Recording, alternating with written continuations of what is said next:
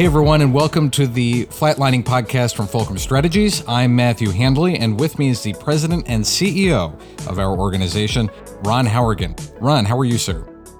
I'm recovering from COVID, but other than that, not too bad. So was it a very serious bout with COVID this time, or was it more of a, because you've had it before, so this would be, I guess, your second or third time having it? It's my second time having it. I think it's the new strain. It wasn't terrible. It was, a bad sort of head cold with a chest cough for a couple of days, and then, just the lasting sort of lingering effects. So, definitely, nothing earth shattering. Just, felt lousy for a couple of days. And I guess this leads up a question I didn't put in our show notes just because I wasn't thinking about it before we got started. But just from your perspective, as we go into this next election, and as we look at the public health of the United States in general, does COVID still matter? Yeah, it still matters definitely for the at-risk population. I wouldn't want to screw around with it if I were, severely immunocompromised or had bad respiratory issues or was severe elderly. But it has done what everybody hoped it would, which is it's mutated to the point where it is still very contagious. I mean, my whole family's had it, but nowhere near as severe it was when it first came out. And that's what happens with viruses. Right. So, I mean, a lot of doctors will say, a couple of years, everybody will be getting COVID once or twice a year, and we probably won't even know it. Yep. It'll feel like a cold, and that's okay. It's interesting to hear some people, that you've had it more than once. I've heard other people that have had it more than once. And you've been vaccinated and boosted and all that, and I was as well. And I will say it's odd because I have never once tested positive for COVID, either before I got the vaccine or afterwards. And it's just an interesting, I know some people like to point and say, well, clearly there's something there, but I guarantee you there's no there for that. Yeah. But it's just interesting still to see. And I guess it's the same way that some people get the flu every year and some people don't. Yeah. And I mean, we know where we got it. I took my son to New York City. We were shoulder to shoulder with a lot of people. And he came home and got symptomatic fairly shortly after that. So we know exactly where we got it. Yeah. I think, not to get too far down the whole vaccine thing, but when people say vaccines don't work, see, you got it. To me, that's a little bit like saying, well, seatbelts don't work because you died in a car accident. Well, It's not a pass fail. It's not a 1-0. Seatbelts help you survive accidents. The vaccine helps you to A, not get COVID, or to B, get over it faster. So it's not that sort of a pass fail kind of a thing. So, and for every news, you're exactly right. For every new study that comes out on seatbelts, like we just had, I guess it was last week or the week before, about some of the rear seatbelts in mid-sized sedans, a lot of them have were rated poorly by the safety testers because of the way they could cut into someone's abdomen. But that's not the point of today's program. Yeah. I'm glad that you're feeling better and that everyone in your family seems to be doing better. And as I mentioned before we get going, it's going to be about 9 million degrees here in my office in a few seconds. So let's try and hop into what we're talking about today. There we go. And get this over before I melt. We've talked before about Wegovy and Mounjaro and the weight loss drugs in general. And that was actually one of our most listened to episodes. So thank you for everyone for listening to that and sharing that with your family and friends. And we ask you to do that to this one as well. And we're going to revisit that topic today because there's been some new data that has come out. And of course, we always like data here on the Flatlining Podcast. And this is an analysis done by the Peterson Center on Healthcare and the Kaiser Family Foundation.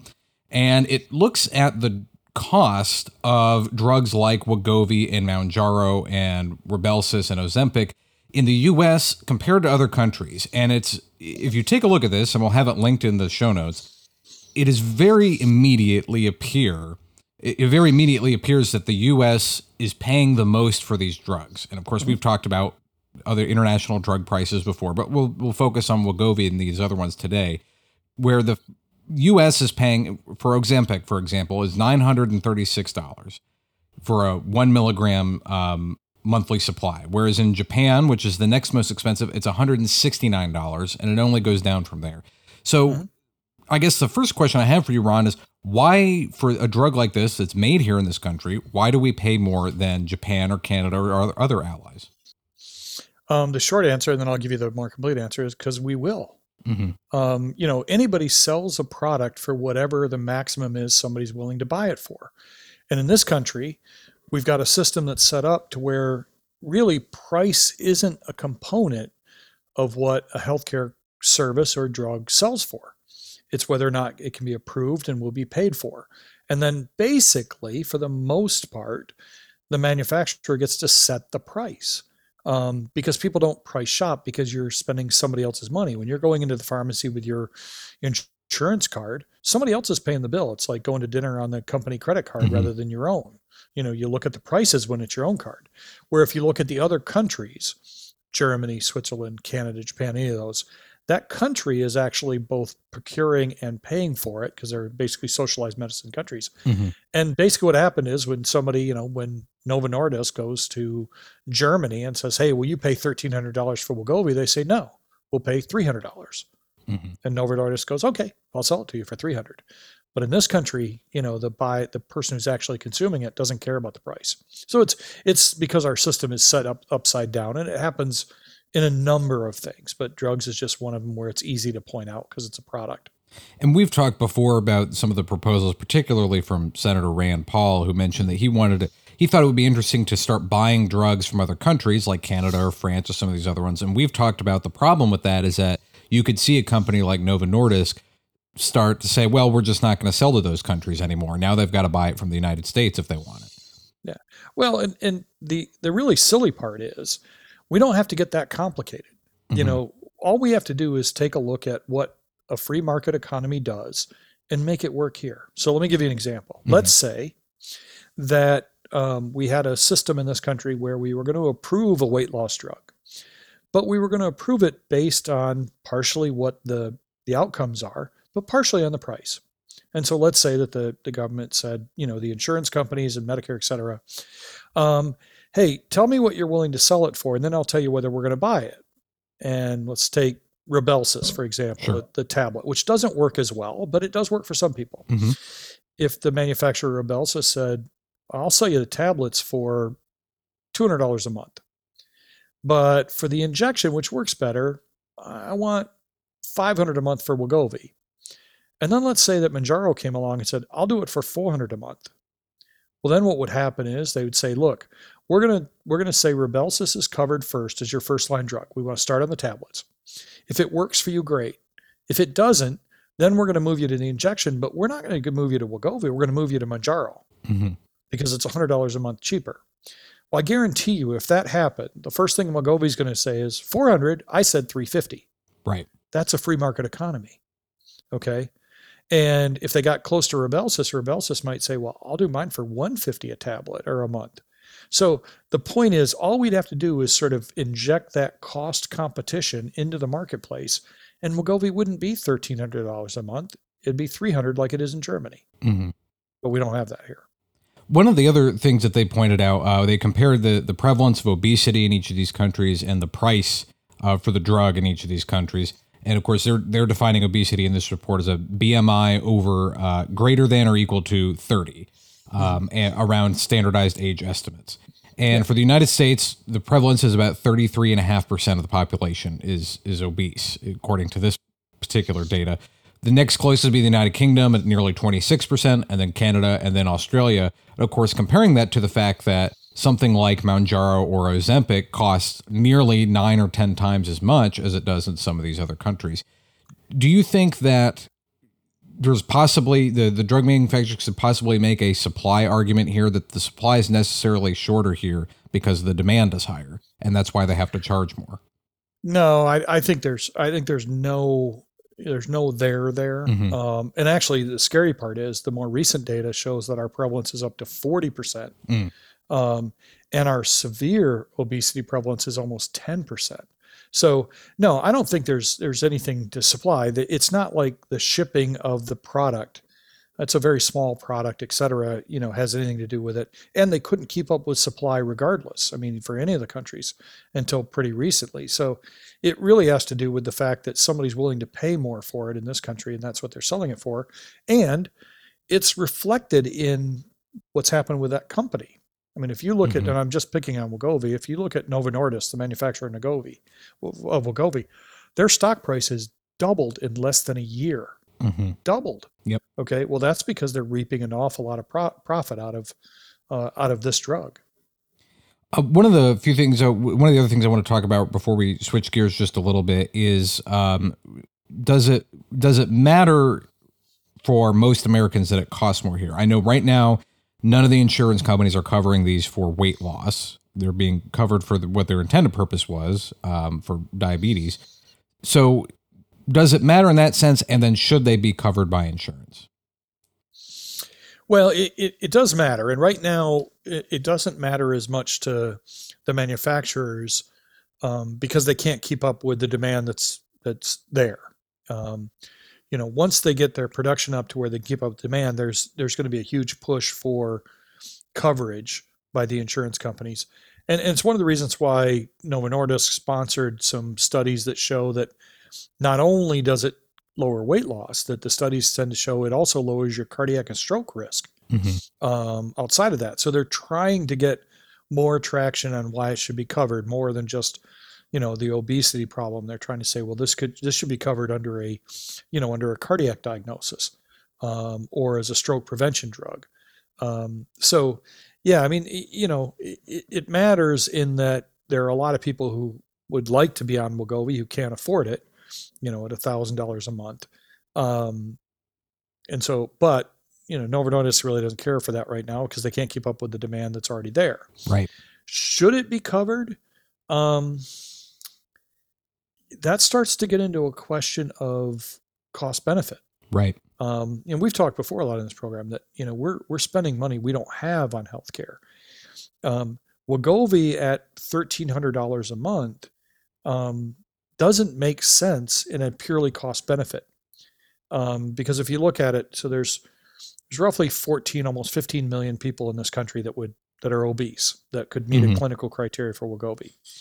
Okay, even at just $1,000 a month, not the $1,300 or $1,400 that it is, at $1,000 a month, that's $7 billion a month to cover it for everybody. Right. Okay, that's $170 billion a year. Well, the total cost of obesity in this country is only $173 billion. So you would have to completely wipe out all of the obesity problem in this country, which it won't do. It's not a miracle drug, in order for it to make financial sense. So one could argue from a purely economic perspective, it doesn't make sense financially to cover Wegovy because you're going to spend more money than what you're going to save on cost. Now, from a humanitarian effort, is that saying we should just, say people are just going to be obese and deal with all those issues? That doesn't sit well with us as a country either. Right. The solution is getting rid of, creating a free market economy to where there isn't these exorbitant profits, because at $300 a month, it absolutely makes sense to cover it. And I will tell you what, if it were $300 a month, the insurance companies would cover it because it would make sense for them as well. Right. Let's switch gears a little bit. I want to talk about public opinion around some of these weight loss drugs, because the July poll from the Kaiser Family Foundation focused very heavily on this, and they polled 1,300 Americans, just over 1,300 Americans, about their opinions on and their views on some of these weight loss drugs. And I'm going to throw some of these at you, Ron, and I want you to just kind of give me your initial thoughts on some of them, and we'll have a little bit more discussion when we're done. But the first one is that nearly half of Americans say that they would be interested in taking a drug to lose weight. And this is not excluding diet and exercise from that. It's just saying, if the question was, if you heard of a prescription weight loss drug that was safe and effective, how interested would you be using that prescription drug to lose weight? And nearly half said very or somewhat interested. One, it's obviously showing there's a market here, and as we talked about before, that people are willing to pay the price in this country for some of these drugs. But what does that say too about other health, doing other things to stay healthy and to possibly lose weight? Of course, that, like I said, it wasn't excluded in the poll question, but I'm curious what you think about that. Well, and you sort of hit on it. One of the things you got to be careful about with poll questions is that you don't assume that the question fully explains the answer, or the answer fully explains what the meaning of the question. For example, there were not great qualifiers to that question on if the person answering it was even obese themselves. So, correct. Yes. If we know that 40% of the people have obesity and 50% of the people said they would take it, well, is that everybody that's obese and thinks they might be? The 50% who said no, maybe people who don't have a problem with overweight. Okay. The other is, do they fully understand what that means by safe and effective? Are they thinking, well, I need this to help me along with diet and exercise, or that way I don't have to get on the treadmill? We don't know all that stuff. What we Right. do know is that if 40% of the people are dealing with a problem and 50% of the people said they would take a drug for it, that's probably a pretty good correlation. Mm-hmm. And just to point that out, they did mention in their methodology that about 500 of these 1,300 individuals have been told by their doctor that they are overweight or obese. Just right. So that is in there. They did do their due diligence in making sure that got logged. The next one said that more people would be interested if it's a pill instead of an injection. And I'm curious what you think about that. Well, I think, that to me is one of those that people were much more comfortable taking a pill than an injection. Right. And a lot of people don't understand, like, what do they mean by an injection? The little Wegovy pens, are really easy to do. It's not like sticking a needle in a vein. It's not like drawing blood, and they don't hurt. So, the question is, do these people understand, how easy that it is to take the pill, or the pen? But I mean, yeah, I'd rather take a pill than a shot any day. Even when the shot's pretty easy and you only have to do it once a week. The next data point, this goes back to our previous conversation about whether or not it should be covered by insurance. 80% of individuals who were asked whether or not it should be covered, your health insurance should cover the cost of the prescription weight loss drugs. 80% said it should be for those who have been diagnosed as overweight or obese. So that requires, going to a doctor and making sure that they've done that. And they've said, yes, your BMI is over this amount, and we've determined you're obese. 53% thinks it should be available for anyone who wants to lose weight. And I'm curious what you think. I mean, the 80% kind of makes sense. If you've got a medical diagnosis, the prescription should be covered by your by your health insurance. But the idea that anyone should be able to get it and have it covered by their health insurance is a little interesting to me. Yeah, well, I think, it's only in America. Okay. I Right. mean, we are a pretty vain country. I've seen similar numbers when the question is asked, do you think somebody should be allotted purely cosmetic surgery? Something to make your rhinoplasty, to make your nose smaller, because it will help their mental health and their sense of self. And a fairly large percentage of people say yes, they should. So that doesn't surprise me that we think, well, if you want to lose an extra 5 pounds, you should have this covered. It's hard to make the argument that that's clinically necessary. But again, we're a country that's fairly vain, and we like to, have what we like to have. Well, if Bernie Sanders got his way, and this is my favorite quote of his, is when he was interviewed by CBS News when he was running for president back in 2016, he was running for the Democratic nomination. He was asked, would Blue Cross Blue Shield be reduced to nose jobs? And he said, yes, Blue Cross Blue Shield will be reduced to doing nose jobs under his health care plan. The other interesting point from this particular question was 50% of those polled said that they think it should be covered by insurance, even if it raises monthly health insurance premiums for everyone. And I'm curious what you think about that one as well. Well, it would be interesting, and you can't do this in a survey. When you start to get into more focus groups or whatever, there's an economic theory about price elasticity. It's one thing to say, I think it should be covered even if it raises premiums for everybody, but by how much are you willing to raise it? Because you don't know if the person thinks, what's it, a buck or two a month? I think that should be fine. And it'd be interesting to find out where that break point is, where people start to go, well, if it raises your premium $1 a month, yeah, that works. How about $10 a month?